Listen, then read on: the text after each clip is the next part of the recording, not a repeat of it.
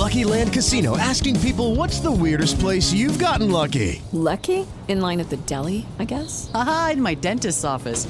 More than once, actually. Do I have to say? Yes, you do. In the car before my kids' PTA meeting. Really? Yes. Excuse me, what's the weirdest place you've gotten lucky? I never win and tell. Well, there you have it. You can get lucky anywhere, playing at LuckyLandSlots.com. Play for free right now. Are you feeling lucky? No purchase necessary. Void where prohibited by law. 18 plus. Terms and conditions apply. See website for details.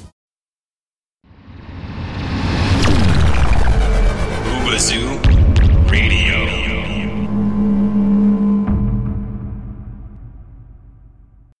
Drivers, start your engines!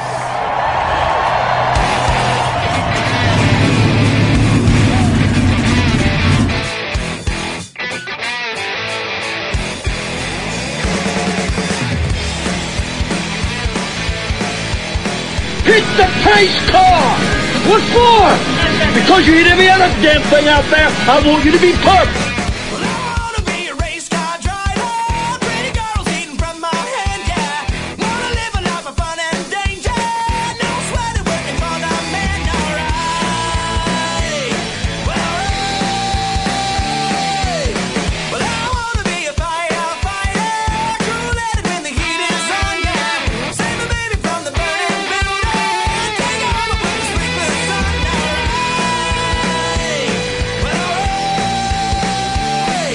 When I'm driving, I got a guy on the radio who talks to me. I can't see him, but he talks to me.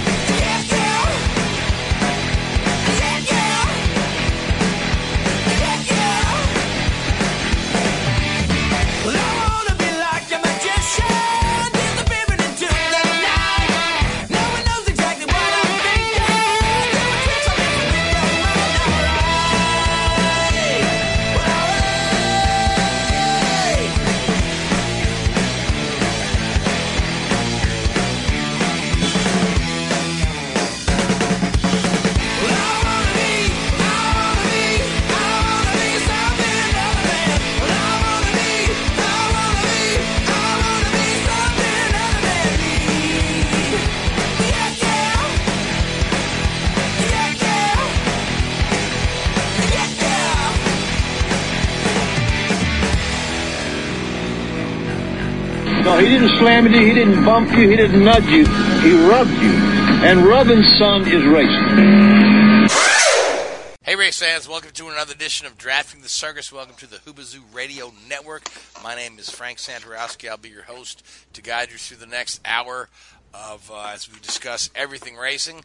Got a light panel tonight. Some of our guys are traveling to Long Beach for the IndyCar Grand Prix of Long Beach, the 43rd edition of that race. But I do have with me in the studio tonight Mr. Gray Warren, as always. Gray, how are you? I'm doing fine tonight. Hope everyone else is. Absolutely. And Seth Eggert, how are you tonight, Seth? Doing fine. What about you with your weather? Well, I mean, we're hunkering down for storms here. Obviously we tape the show Wednesday. It'll air tomorrow when the weather's probably nice. So we might just sound silly talking about the thunderstorms. But my gosh, a lot of tornadoes through the area. I just I hope that everybody stays safe. As we soldier through this. So anyway, SP 500 at Martinsville. Gray, you took the opportunity to head down to Martinsville, or up to Martinsville, I guess. You're in South Carolina. Have you a couple hot dogs and enjoy the race. So Keselowski came home the winner after was it a pit road speed limit thing early in the race? Dropped him back, or was it? Go ahead. Sorry about that. One was a pit road speed penalty, and I think he also either had a lug nut issue or something as well, just like Vegas or Atlanta when he won earlier in the season. Right. Yeah, exactly. Yeah, it wasn't an easy road, but put it into victory lane. Really happy Penske team at Keselowski. First win for Ford at the track since 2002. First win for Penske at the track since 2004, and the first Martinsville win for Brad Keselowski. So, Gray, you were there, man. You talk us through it. Oh, it was a terrific race. Beautiful day for a race. To me, it was much anticipated because I wanted to see how the new segment format worked there, and I thought it worked out and created a really good race. As you said, Keselowski had some early trouble, fell back through the field, but it became apparent early in the race to me that the 2 and the 18 cars were probably going to be the 2 best cars there because the moves they could make in traffic, inside, outside, and they were both of those cars when they would fall back in the field due to pit stops or in Keselowski's circumstance with pit road issues, they were able to rally and come back up through the field. Pretty good race. There was 14 cautions. Of course, 2 of them were for stage completions. Plenty of action all over the track, as it always is at Martinsville. Kyle Busch, dominated the middle. Really, I'll say the middle third of the race, or probably more than that, because he led about 274 laps, and didn't like the tires he got after the last pit stop. And Keselowski was able to be patient and follow Kyle, and was able to pounce when he had the opportunity, and was able to drive away there at the end, even with some late cautions that the restarts kind of created. But very interesting race. Good finish for Austin Dillon. He brought it home fifth. That's a car that didn't really start the race in a good position, but that team worked well on pit road all day and gained Austin spots, and they made the car better as the day went on, and he was able to finish with a very solid top 5. Also a good run for Chase Elliott. Chase ran in the top 5 all day long had a really good car, and he won the truck race the previous day. But for someone not having a great deal of experience at Martinsville, really did well and up there, and that was encouraging, I think, for the Hendrick camp. Joey Logano, we talked about Keselowski's issues. Joey and Keselowski were caught on the same pit stop for speeding on pit road, and both those cars were relegated to the rear of the field.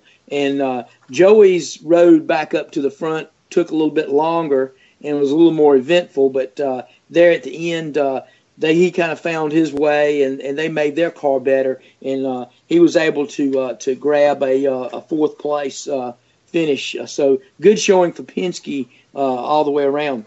It was a kind of a terrible day for a lot of the guys that usually run good. The Harvick didn't have a particularly good day. Denny Hamlin didn't have a good day. Junior had his issues during the day also. So but I thought it was a really good race. I thoroughly enjoyed it. Enjoyed going up there. I'm looking forward to going back for the fall race. That race will be part of the playoffs. It's going to have the new format where NASCAR is going to let the cars practice. The Cup cars will go in, check in on Saturday morning. They'll have 2 practices on Saturday. They'll qualify at 11 o'clock Sunday morning, and the race will follow approximately 3 in the afternoon, which would probably have that race finishing under the new lights there at Martinsville. So I believe as we get closer to that date, that's going to be a much anticipated race. And on top of that, you also have JTG Doherty Racing with both AJ Allmendinger and Chris Buescher finishing in top 11. They have not run well this season until this point. Aside from AJ's top 5 at the Daytona 500, all of his finishes have been outside the top 15, including a penalty at Atlanta that gave him negative 24 points for Atlanta. Mm-hmm. Yep, that's right. He's climbing out of a hole. And you also have Eric Jones, who finished 12th. He had a good day. He was running up in the top 10, top 15 all day long. Clint Bowyer scratched and clawed his way up into a 7th-place finish. He was as low as 22nd or 23rd, behind his teammates Kevin Harvick, Kurt Busch, and for the majority of the race, Danica Patrick was leading the charge for Stewart-Haas Racing. Yeah, Kurt Busch had trouble there. He got together with another car and got a fender in on a tire, and finally, I think he had to cut a tire down and hit the wall, and that ended his day with some right front damage. Again, like I alluded to, Harvick did not run well. Bowyer, yeah, he soldiered along all day. He was involved in the last caution with Kenseth and Martin Truex there near the end of the race. And Truex, I tell you, Truex had a good solid day going for a good portion of the race, and then of course he was in one of those last skirmishes there, and he fell back to about I believe it was about a 16th place finish. Kyle Larson, who'd been hot as a firecracker so far on the tour, coming off a win at California, he started on the pole by virtue of qualifying being rained out, and he led about the first 25 or so laps of the race, and he kind of fell back early on and didn't really have really a good strong finish as he's been accustomed to. Well, for Larson, late in the race, he started climbing back up into the top 10. Then with about 25, 30 laps to go, he had a battery that started to die. Yeah, okay. And that relegated him to a 17th place finish. And his teammate, Jamie McMurray, his crew chief, Matt McCall, missed the call this week. No pun intended, but he had a tire rub around lap 100 or so, and his crew chief kept telling him one more lap. Eventually, his left rear tire cut down, and he slammed the wall in 3 and 4. Yeah, and that ended his day. And he was having a pretty good day prior to contact with another car, because he was during the first fifth of the race, he was running in the top 5. So yeah, not a good day for the Ganassi team, certainly. And speaking of contact, there were a couple of drivers that couldn't stay away from contact this week. Let's see, Kyle Busch and Ryan Blaney were bumping off of drivers left and right. Busch was leading the second stage, coming to take the green and white checkered flag at the end of the second stage, until he got a bump from Ricky Stenhouse Jr., right, giving the lead and ultimately the stage win to Chase Elliott, and allowing Stenhouse to regain to get back on the lead lap. Blaney, let's see, he bumped into Junior, he bumped into Keselowski, Logano, Kyle Busch. I tell you what, and a lot of those were not Ryan's doing. Ryan was on the receiving end of a lot of those bumps too. Exactly. So, I tell you what, Ryan was running really good through the first through the second stage. He finished 5th in the second stage, and after that he had contact with, I think he and Allmendinger got together one time, and then he had several other skirmishes during the race with people, and that of course led to a poor finish for the 21 that started out as a promising day for him. But going back to Stenhouse, had he not gotten back onto the lead lap when he did, moving Kyle Busch out of the way, he would have been trapped a lap down, gotten the lucky dog, but would have restarted in the rear of the field, as the lucky dog usually does. Instead, he was able to pit with the field. I don't think he gained any positions on pit road, but he restarted in the middle of the field, and he was able to scratch and claw all the way up to a 10th place finish. Yeah, he parlayed it into a 10th place finish, and that's a good encouraging sign for the Roush entries. That's good. Yeah, and on a side note, Kyle Busch was none too happy with Stenhouse and let him know. But, Martinsville is the kind of race that really ramps up the tempers sometimes. It's like, I don't know, Gray, you've been going to Martinsville for quite a long time. I probably went to every Martinsville race through the decade of the 90s when I used to live in Virginia. And we've seen a lot of this, bumping, banging, leaning, pushing up to the wall. I remember one race I saw the two leaders who were teammates, and it was Kenny Schrader and Ricky Rudd took one another out, and opened the door for Jeff Bodine to come out of nowhere and win the race. So, and this kind of racing that Martinsville produces. But, I want to talk about the race winner, Brad Keselowski. And I know you guys know I quite enjoy watching Keselowski drive. I often say, well, I'm the IndyCar correspondent. I'm not really allowed to have a favorite IndyCar driver, but I'll tell everybody in the world that my favorite NASCAR driver is Keselowski. But as I look at this season, we're only 5 races in. The season is very young, but Brad has been a factor in each and every race. And aside from the 27th place finish at Daytona, where he crashed out of the race, he's finished in the top 5 in all those other 4 races. He's got 2 wins. Both of his wins and his second place at California, he was forced to go back to the back of the field for pit lane issues, lug nut issues, things kind of, beyond his control or within his control. And, Gray, you had mentioned that Keselowski was very patient at Martinsville.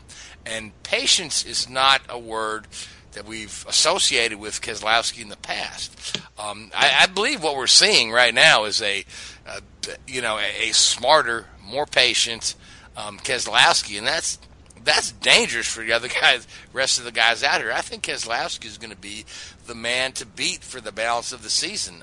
Just look how strong the team is, even with Logano and Blaney and the satellite team.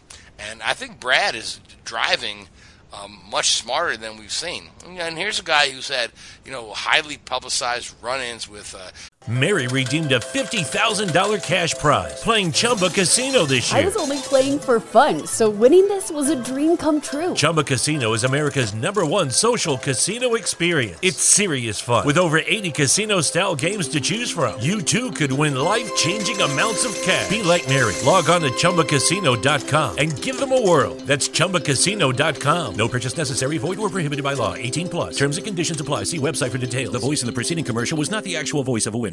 Texting privacy policy and terms and conditions posted at textplan.us. Texting enrolls for recurring automated text marketing messages. Message and data rates may apply. Reply stop to opt out. The pandemic has been hard on all our kids. New studies show more than 1 in 3 children who started school in the pandemic now need intensive reading help. That's right. Millions of kids in kindergarten through 3rd grade in the United States cannot read at grade level. Here's the good news. Your child can be reading in just 30 days, guaranteed, with Hooked on Phonics. Even if your child has been struggling, Hooked on Phonics will teach your child to read in just 30 days, guaranteed. And right now, you can get started for just $1. Text the word GRADE to 323232 right now. Hooked on Phonics is highly effective and incredibly fun, and everything can be done right from home and in less than 20 minutes a day. For more than 30 years, Hooked on Phonics has been the proven learn-to-read program that kids love to use. Text GRADE to 323232 and teach your child to read in just 30 days, guaranteed. Text GRADE to 323232 right now and get started for just $1. Text GRADE to 323232 now. Text GRADE to 323232.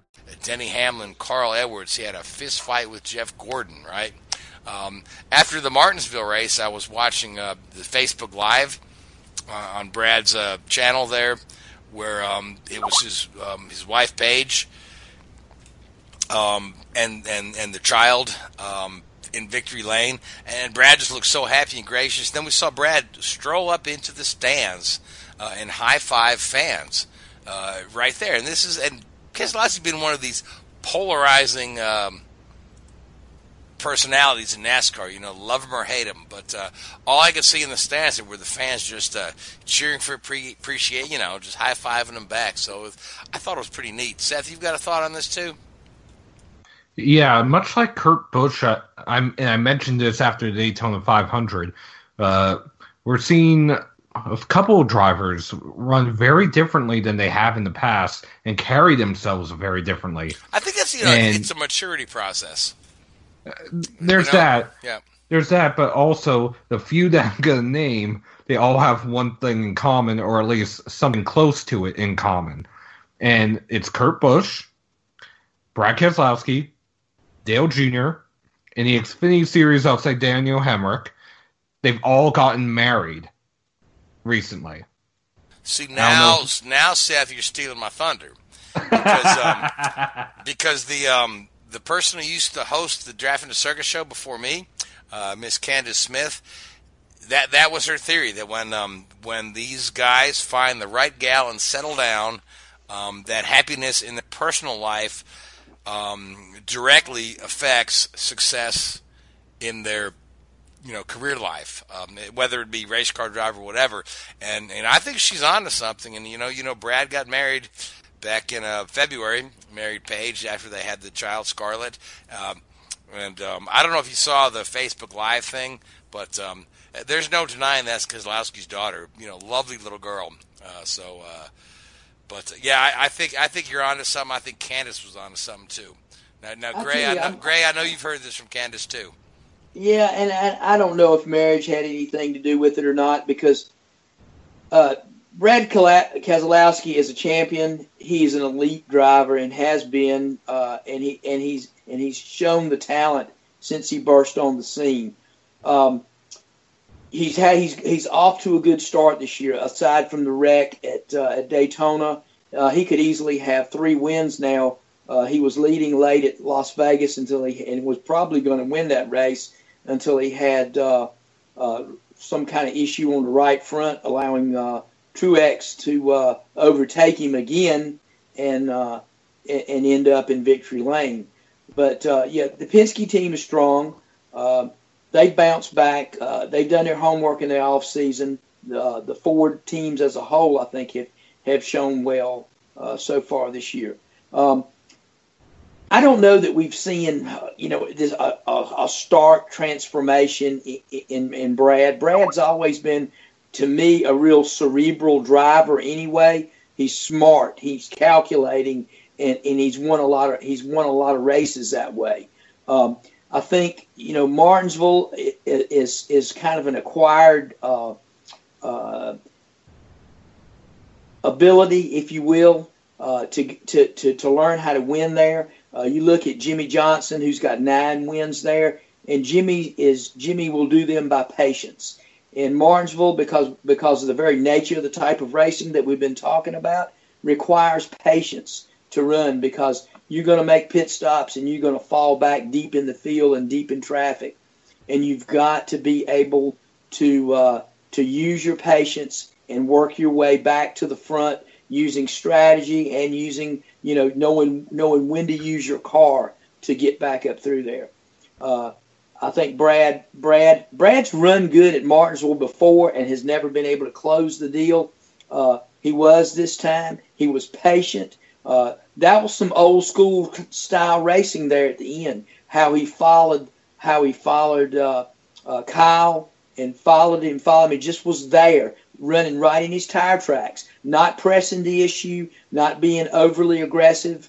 And then when the opportunity came, he pounced on it and was able to overtake Kyle and drive away and win the race. By the same token, I told you that the 2 and the 18 had the 2 best cars up there all day, and it became clearly evident very early on that the 2 was a very good car. When after he had the pit road penalty and was relegated to the rear of the field, he came through the field like a hot knife through butter. And he was, I'm going to say, passively aggressive. He knew when to use that car, but he didn't use it up. And he was able to come through the field and in no time, he was solidly back in the top 15 and got back into the top 10 very quickly, I thought, because he had a decent car and was able to take advantage of it. But he did save some for the end and was able to prove that by taking the win. But yeah, Brad's an elite driver and he's with an elite team, and he's a former champion. He knows how to get it done. And yes, he will be he'll be one to be reckoned with all year long and be one of the favorites to win the Cup this year. I just feel like he's more focused this year, with his driving. And, we know Brad as a guy that wears his heart on his sleeve and will tell you exactly what's on his mind.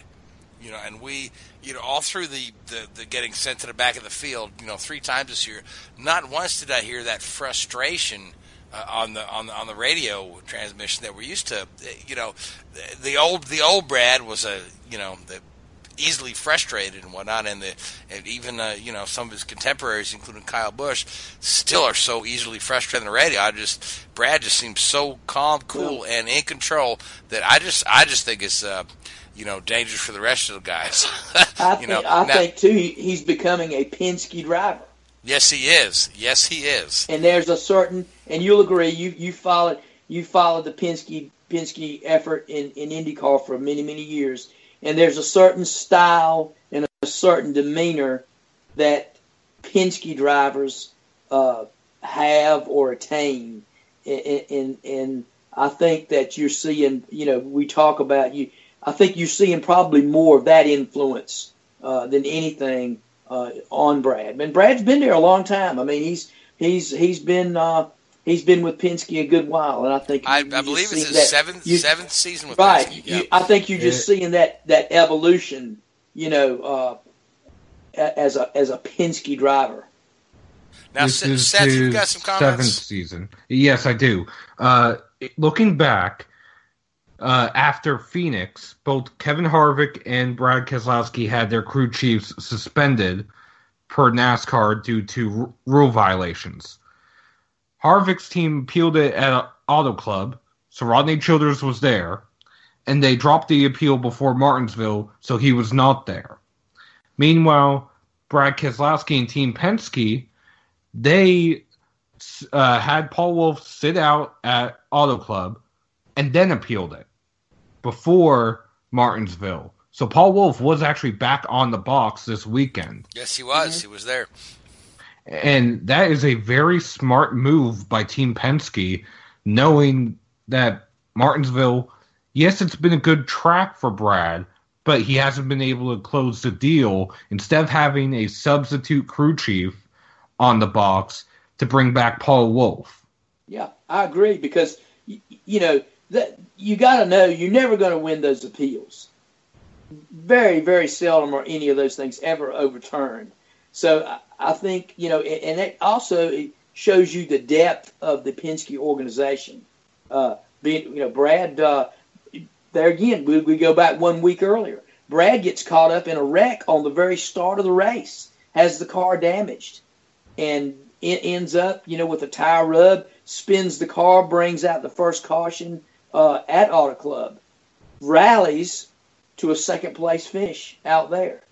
That shows you the tenacity of and the smarts and the patience of and just the guile of Keselowski to go back and do it. It's the mark of a champion. How many times we've seen Jimmy Johnson over the years in all his championship runs where he would encounter difficulty or adversity during a race and be able to rally, and have a decent finish. So that's what you see. That's the mark of a champion that you're seeing in Keselowski, I believe, and that team.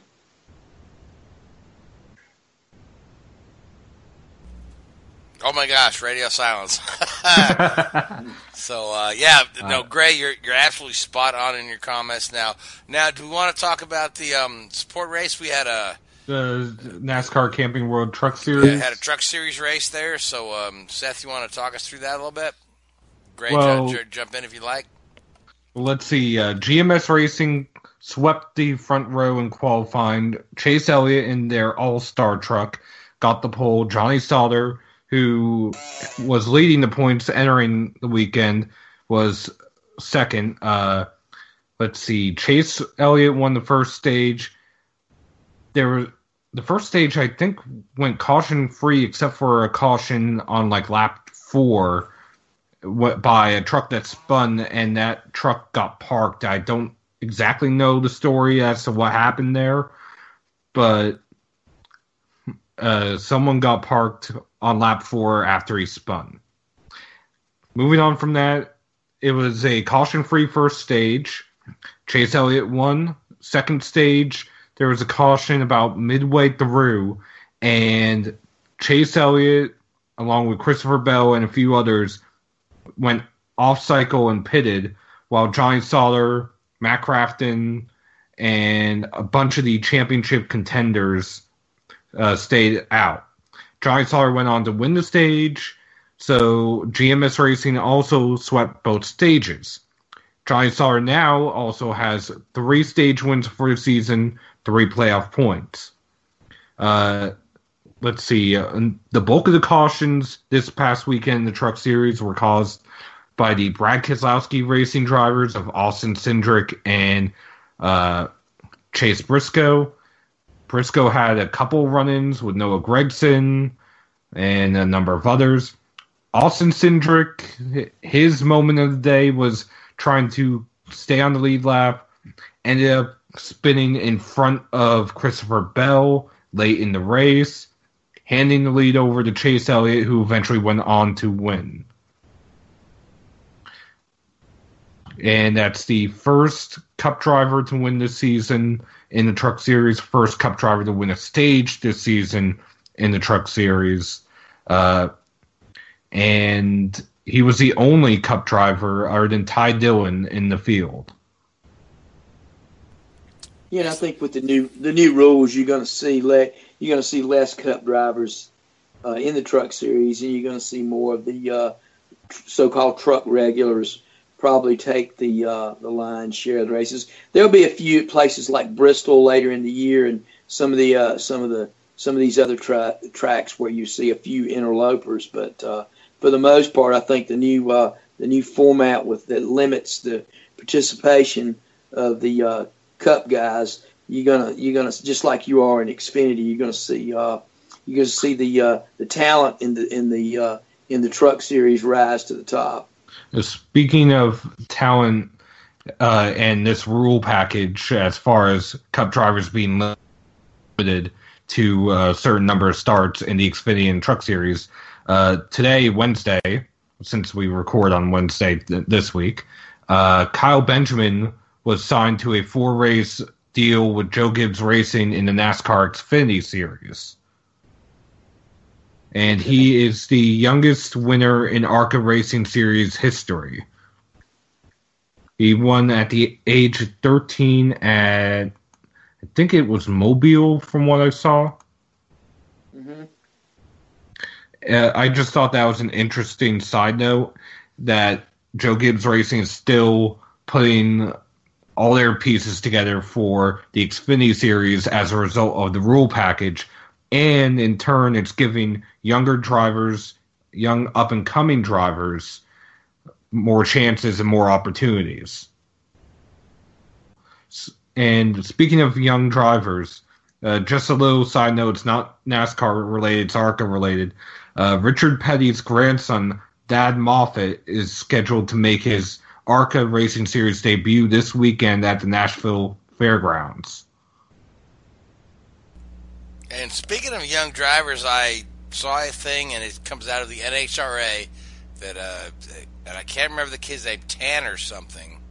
At 17, was the youngest person to win an NHRA main. Somebody's Googling. I hear it, but that was another story. Right? Tanner Gray. Tanner Gray, yeah, he's Tanner Gray. Yeah, one. So yeah, good to have. But speaking of young drivers, let's talk about, because you mentioned him, Austin Cindric. What are your thoughts on Austin Cindric? I mean, he is the son of Tim Cindric, who is the president of Penske Racing. He drives a truck for Brad Keselowski. This kid's career has kind of been all over the place, right? He's run just about everything. He ran Global Rallycross for 2 or 3 years. Rallycross, he did the Pirelli World Challenge. He did a season of U.S. Formula 2000, which I thought was Super Trofeo Lamborghini.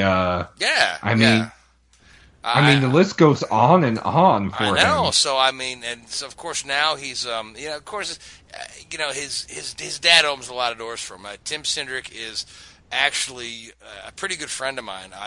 The first person I was ever granted an interview with that was involved in racing was Tim Cindric, and this is 1998 or 1999. He had just been hired by Penske Racing. I was invited to the Penske Racing shops, which were in Reading, Pennsylvania at the time. Sat down, did a nice interview with Tim about who he was and where he was from. He's an Indiana guy, went to Holman College, and he's just over, from then to now, he has brought the Penske Racing that was already a spot-on organization into, a racing powerhouse. But I just wondering what his kid was going to do, because I remember when his kid was racing karts, I thought he was going to end up in Indy cars one day. Then when he did the... Mary redeemed a $50,000 cash prize playing Chumba Casino this year. I was only playing for fun, so winning this was a dream come true. Chumba Casino is America's #1 social casino experience. It's serious fun. With over 80 casino-style games to choose from, you too could win life-changing amounts of cash. Be like Mary. Log on to ChumbaCasino.com and give them a whirl. That's ChumbaCasino.com. No purchase necessary. Void where prohibited by law. 18+. Terms and conditions apply. See website for details. The voice in the preceding commercial was not the actual voice of a winner.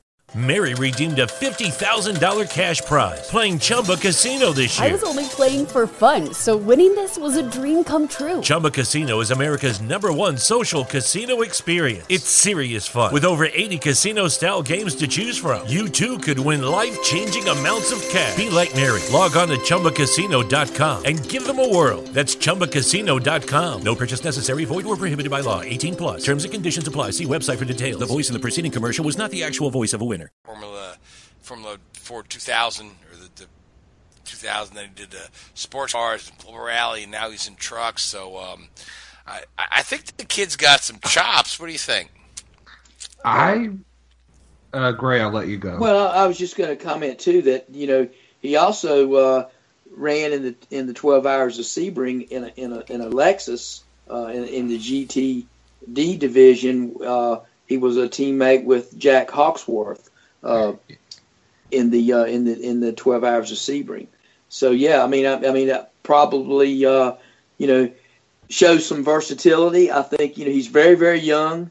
He drove a lot of K&N races last year, just gaining experience, and I think it's great that he obviously he's got his father was well connected, very smart guy. Been in the Penske organization for years and years. And I think this kid is probably going to be brought along right and exposed to a lot of different disciplines to enhance his abilities. I'd just be interested to see where we're going to see him when he's 23, 24. We're going to see him. Are we going to see him in IndyCars? Are we going to see him in the Monster Energy Series? At this point, the world is his oyster. His dad's got so many connections, and his dad. I know, Gray. You said he's a smart guy. Tim Cindric's actually probably the most brilliant man I've ever met. And every time I go to Indy or every time I go to the IndyCar race, I stop by and say hi to Tim. He's just a good guy. He really is. And I wish his kid the best. Well, and I'm just gonna sit here and say this now. I'm going to call it now, April 5th, 2017. Austin Cindric will be the first driver for Team Penske to run the double. I just have that feeling about that kid, that he will one day run both the 600 and the Indy 500. I don't know if he'll be the first Penske driver to do it, because I think... Well, I think Keselowski has that in the back of his head, but... I know he wants to, but it's a matter of whether or not he will get the chance. That's the whole. So, for our listeners, I don't know if you got a chance to read the April Fool's Day story on Motorsports Tribune that I wrote. That had. And yes, I was referencing that. Yes, that had both Brad Keselowski and Joseph Newgarden both doing the double. So that was fun. I actually heard from Newgarden. He thought it was pretty funny.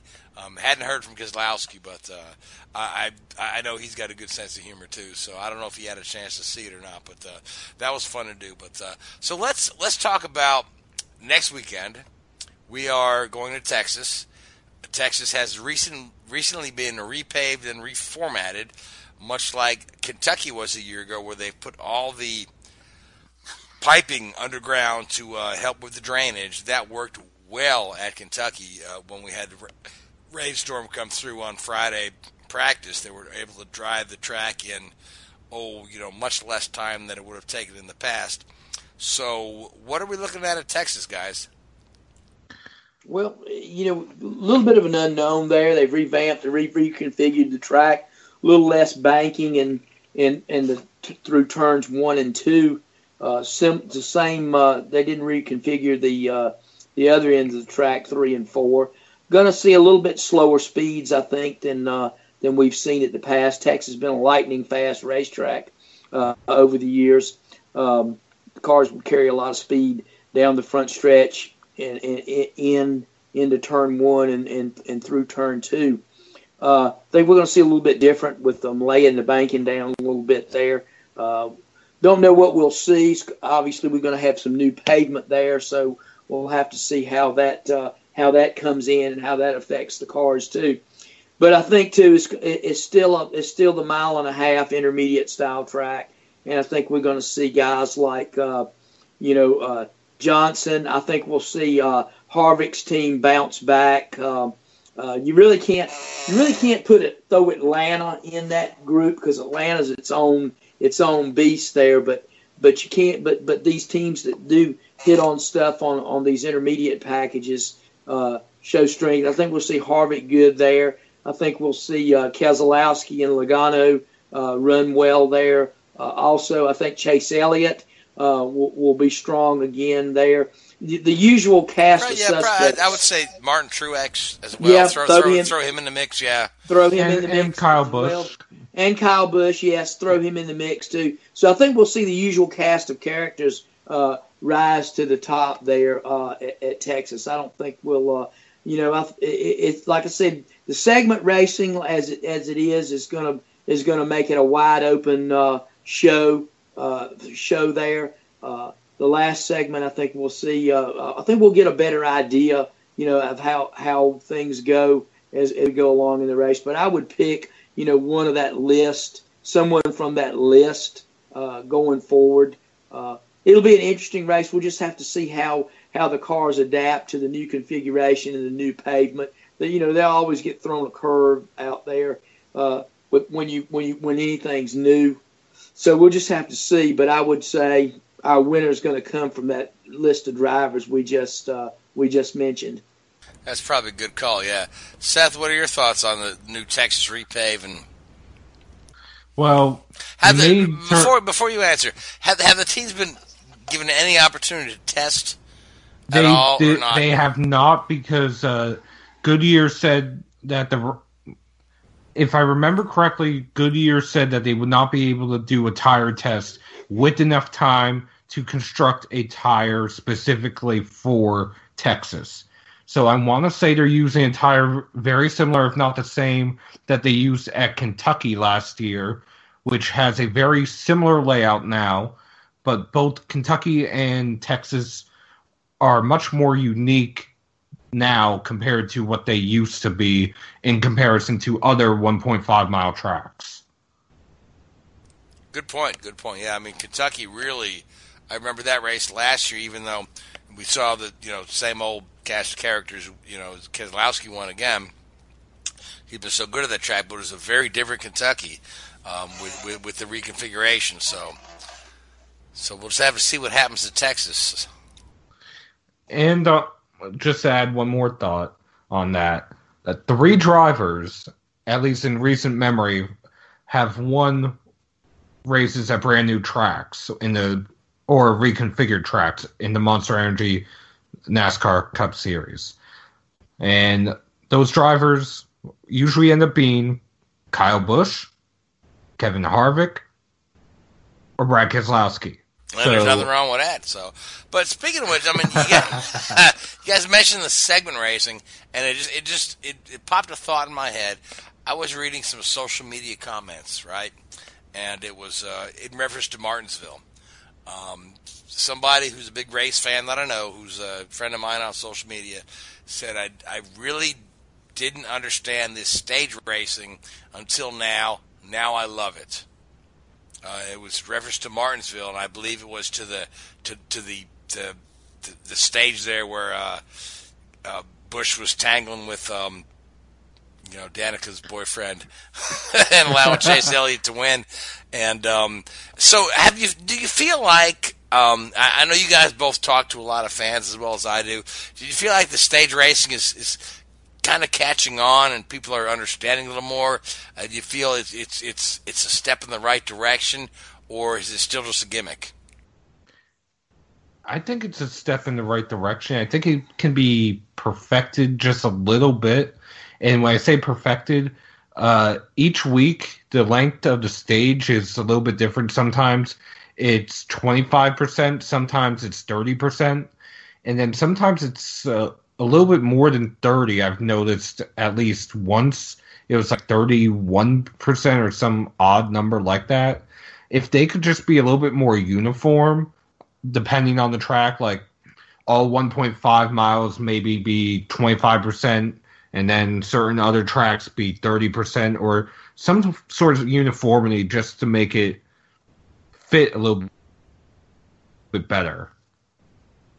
I think as we go on, it creates the competition, because I think in a lot of tracks it's enhanced the race. The restarts, anytime you can have a restart, and it's going to create a scramble there. And one thing that it's done is these guys have really got in, and I've been surprised how hard they've raced, to get into the top 10 at the end of these stages. And I think another interesting thing, too, that's kind of added to the mix is the new rule, the new 5-minute clock rule that gives the teams 5 minutes to repair wreck-damaged cars, or you have to retire the car.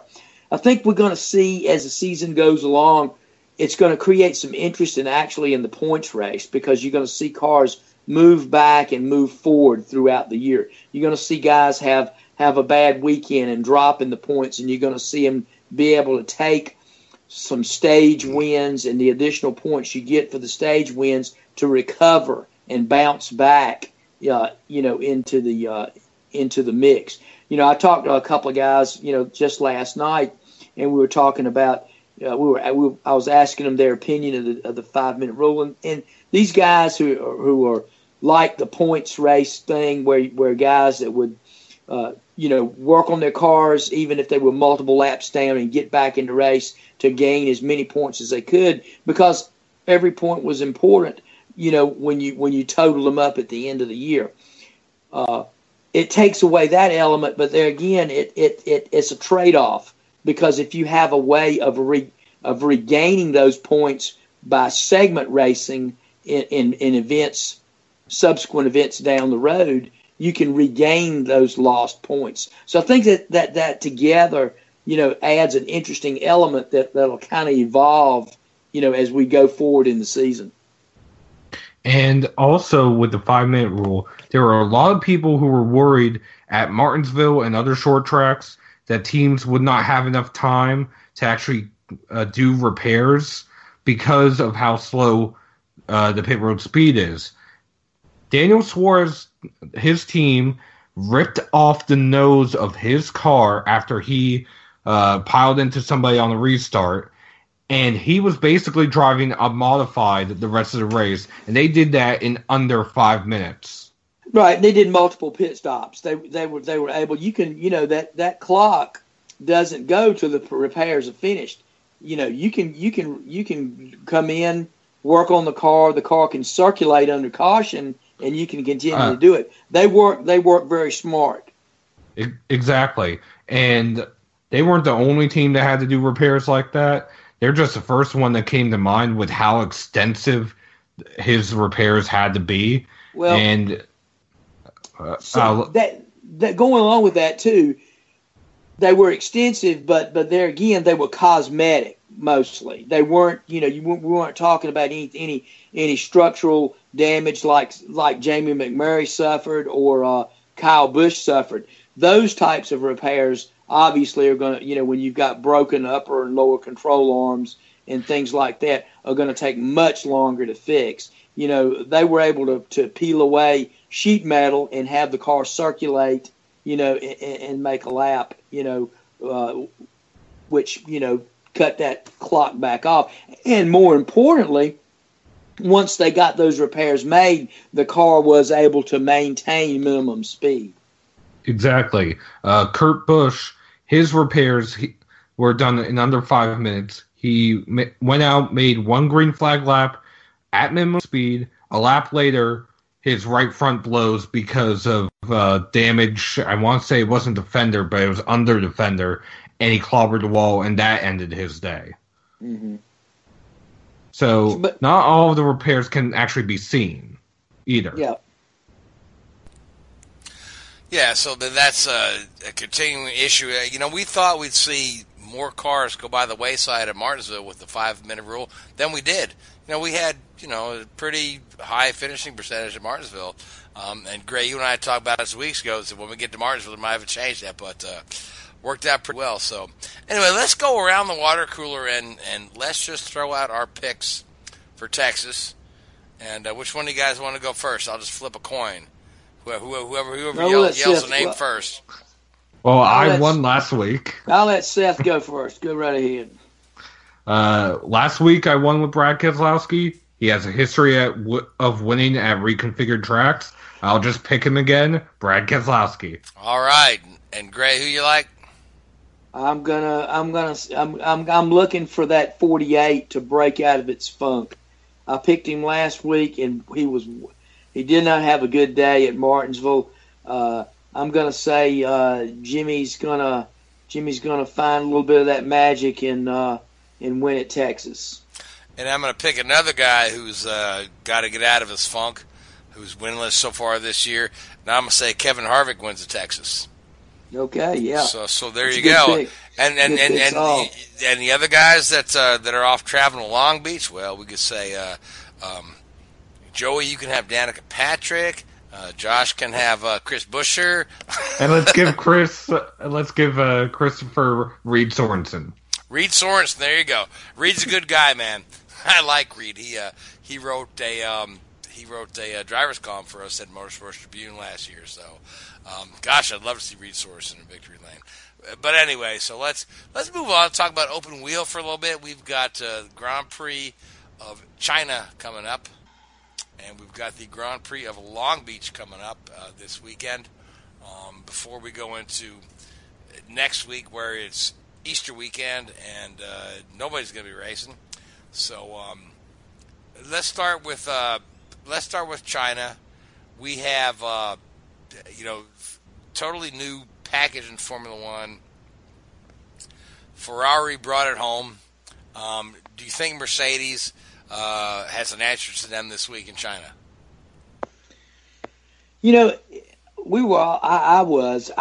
picked the Ferrari team to win at Melbourne, and I was picking basically with my heart. I was hoping, that Ferrari would win.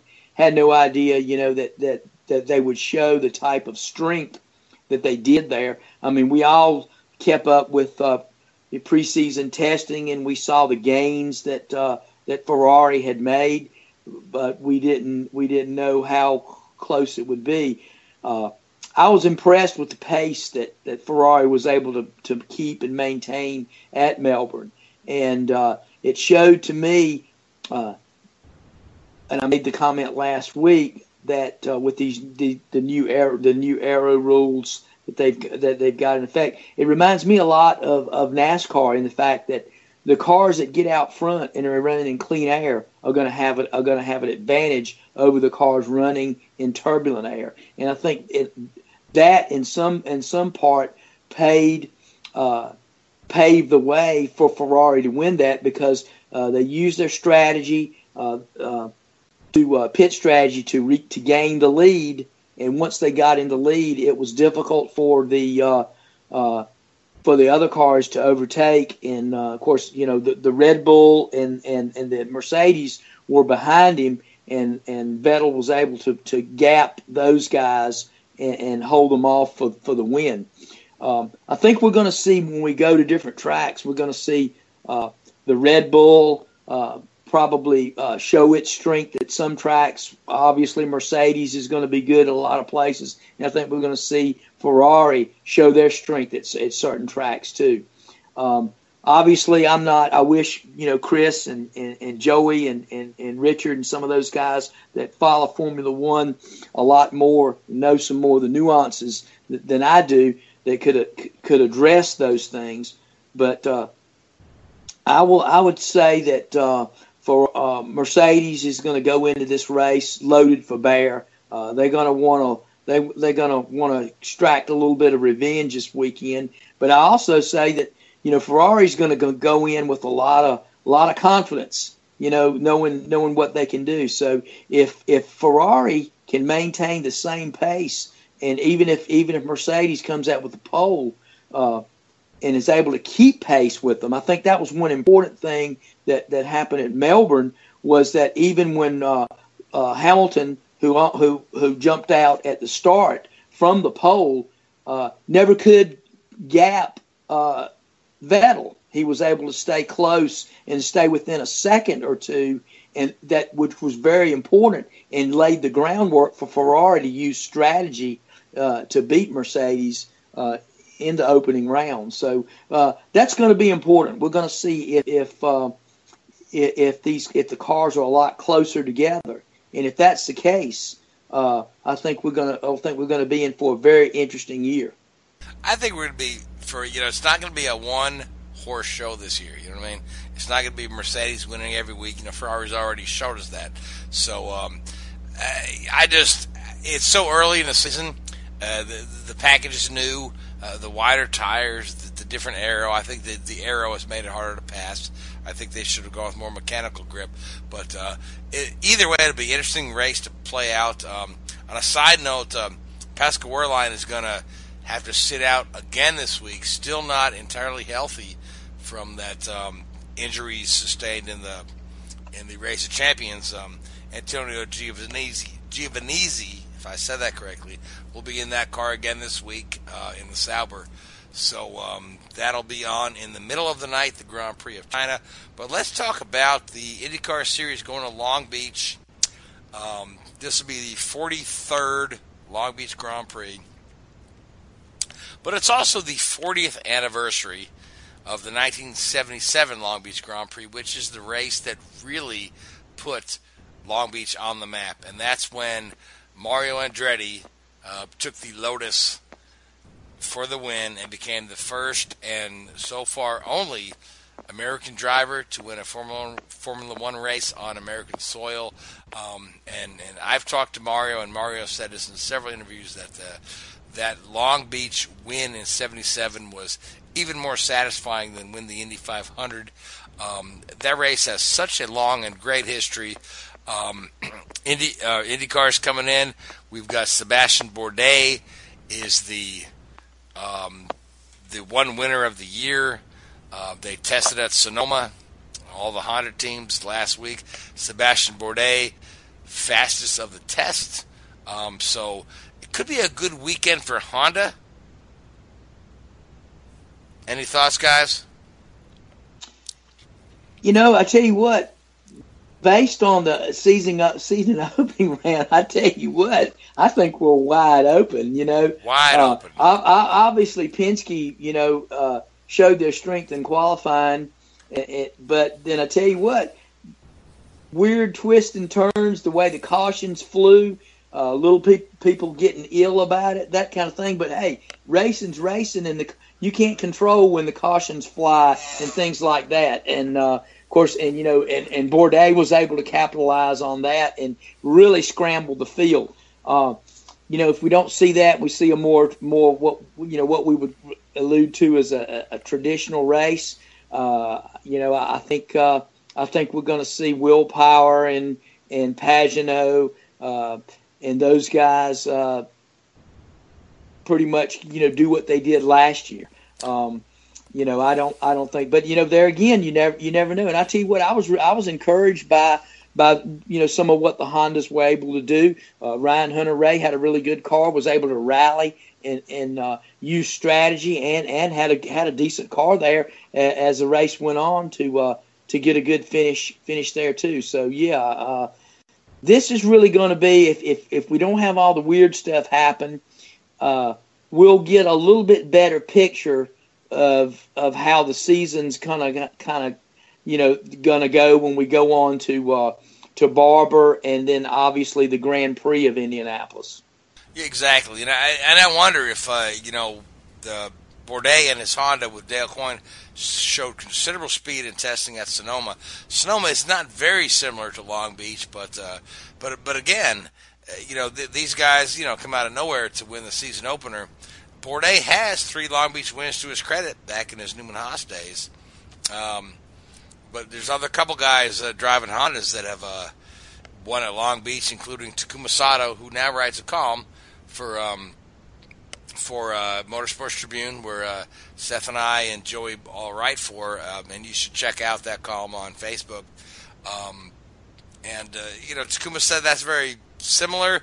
Takuma actually ran quite well at St. Petersburg. Takuma could do well. The Andretti team is coming out, but don't discount those Chevys. Will Power has a couple wins at Long Beach. Elio Castroneves has won at Long Beach. Or it could be the new guy at Penske, Joseph Newgarden, and last year's Long Beach winner was Simon Pagenaud, the defending champion. He's not gonna fade into the background yet. The season is so young, so new. I'm really looking forward to the IndyCar season. It takes so long to start up, and we end before everybody else ends, and we start after everybody else starts. So, man, Long Beach coming up. I'm so excited. Now we're getting close on time, but I do want to mention we had a racing legend leave us. Sam Ard passed away. Gray, you knew Sam. You worked with Sam. I want to just throw this your way and let you talk about Sam Ard and what he meant to the sport. Yeah, we got the news early Sunday morning that Sam had passed away, and a very nice tribute given to Sam, a moment of silence before the start of the race. Sam was a 9-time winner at Martinsville up there. So Sam and Martinsville particularly, for people in this region that followed Sam's career in late model racing through the 70s and 80s. And Sam was one of the first stars of the Busch Grand National Series. It got its start in 1982. Sam finished second in the inaugural season in the points. He came back the next year in 1983 and 1984 and won the championship in the Busch Series early on, and scored about 22 wins between 1982 and 1984. Again, he was the most popular driver in the Busch Series in 83 and 84, along with his championships. Of course, just to throw a few statistics out there, in 83 he had 10 wins and 23 top 5 finishes in that championship season. The following in 84 he had 8 wins and 24 top 5s. Sam was a fierce competitor on the racetrack, and one of my heroes coming up. Little did I know that when I was watching him win those championships a year or so later, that I'd be working with Sam. Sam was seriously hurt in a crash at Rockingham in the next to last race of 1984. He missed the last race of his championship season because he was in the hospital. Those injuries ultimately led to Sam's retirement as a driver. Sam came back as a crew chief for then Charlie Luck, on the team that I was working on. And I worked with Sam for 2 years in that role. And I am forever grateful for the lessons learned and the experience gained working under his watchful eye. Sam was an old school guy. He was not only a great driver, but Sam built his cars and a tremendous mechanic, and builder. After his time as a crew chief with Charlie Luck, he became a successful owner in the Busch Grand National Series with drivers like Jeff Burton and Jimmy Hensley. So Sam is definitely a hero and a legend in our area, and someone that is very deserving, I think, of consideration, and probably should go into the NASCAR Hall of Fame one day. Jack Ingram, who was his nemesis in those early days of the Busch Series, is already in there, and I think it's just a matter of time before Sam joins him in there. But yes, bittersweet weekend and kind of sad. I drove down to Florence last night with a former teammate, and we went down and honored Sam, and I just couldn't let it go by without going down and paying my respects to Sam and his family. And my condolences go out to Joe and Robert and Sharon and the kids. Sam, those injuries that he suffered in 1984 kind of led to some health problems that he had in the later years, and he finally succumbed to Alzheimer's and Parkinson's disease at the age of 78. And we'll miss Sam Ard. What a legend. What a legend indeed, yeah. I mean, there are guys like Seb who built this sport. This sport was built on these guys who were, Sam Ard, the tough as nails is the term they always use. So he was that. I can tell you, I can sit we could sit and talk another 2 hours about the stories. I could tell you about working with Sam, and he was a teacher. He was one of my mentors in the sport. Like I said, I'll be forever grateful for what I mean. He was probably one of the most influential people in my career personally. And we're so blessed for having known him. So yes, exactly. But anyway, we are up against the clock. We're just about out of time. Just going to go around the table for final thoughts. Real quick, Seth, what do you got for final thoughts coming into this weekend? Well, it's not exactly going into this weekend, but the fan vote for the NASCAR Hall of Fame just opened up.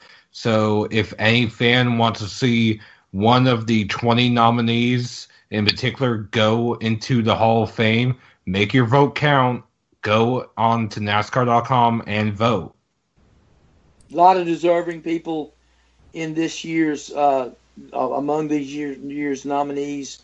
One of my favorites personally is Robert Yates, longtime team owner, championship team owner, an engine builder. Goes back to the heyday of the sport, back to the old Holman Moody days. And also another friend of mine I've had the pleasure of working with over the years. So yeah, and Robert's he's undergoing some tough times right now. He's battling cancer, but he's another deserving individual up for nomination to the NASCAR Hall of Fame. And where can we find this information? Is it on NASCAR's main website? Yeah, NASCAR.com. Or you can go onto the Hall of Fame website. All right, cool. Yeah, I didn't realize they had released the nominees for this year, so I'm certainly going to look through there and see. Yeah, like Seth said, the voting starts today. But before, I want to give you my final thought, and we'll go to everybody. Big racing, big sports weekend, big racing weekend. I'm looking forward to it because we got the Masters golf tournament, which is one of my favorite events, and then we've got three terrific races this weekend. We've got Texas on the Cup side, then we've got the support race there. The Xfinity guys will be there also, and then we've got China for the Formula One guys, and of course Long Beach is one of the crown jewels, I think, of the IndyCar series this weekend also. Yes, and again, we've got two of our regular panelists are flying out there to California as we speak to be at Long Beach and bring back a lot of stories from the beach. And I'm just looking forward to see what those guys have to say. I'm looking forward to that race. Looking forward to Texas. Masters, probably not so much. But I love to play a good game of golf, but for me to watch it on TV is a different story. But you know what? I've enjoyed tonight with you, Gray, and you, Seth, just having a light panel. I want to thank Hoobazoo Radio Network. I want to thank our listeners. And we will be back in 1 week's time, guys. Until then, watch the races. Good night. WHOOBAZOO, that's Hoobazoo.com. Enter website, enter website, enter website, enter website. Lucky Land Casino, asking people, what's the weirdest place you've gotten lucky? Lucky? In line at the deli, I guess? Aha, in my dentist's office. More than once, actually. Do I have to say? Yes, you do. In the car before my kids' PTA meeting. Really? Yes. Excuse me, what's the weirdest place you've gotten lucky? I never win and tell. Well, there you have it. You can get lucky anywhere, playing at LuckyLandSlots.com. Play for free right now. Are you feeling lucky? No purchase necessary. Void where prohibited by law. 18+. Terms and conditions apply. See website for details.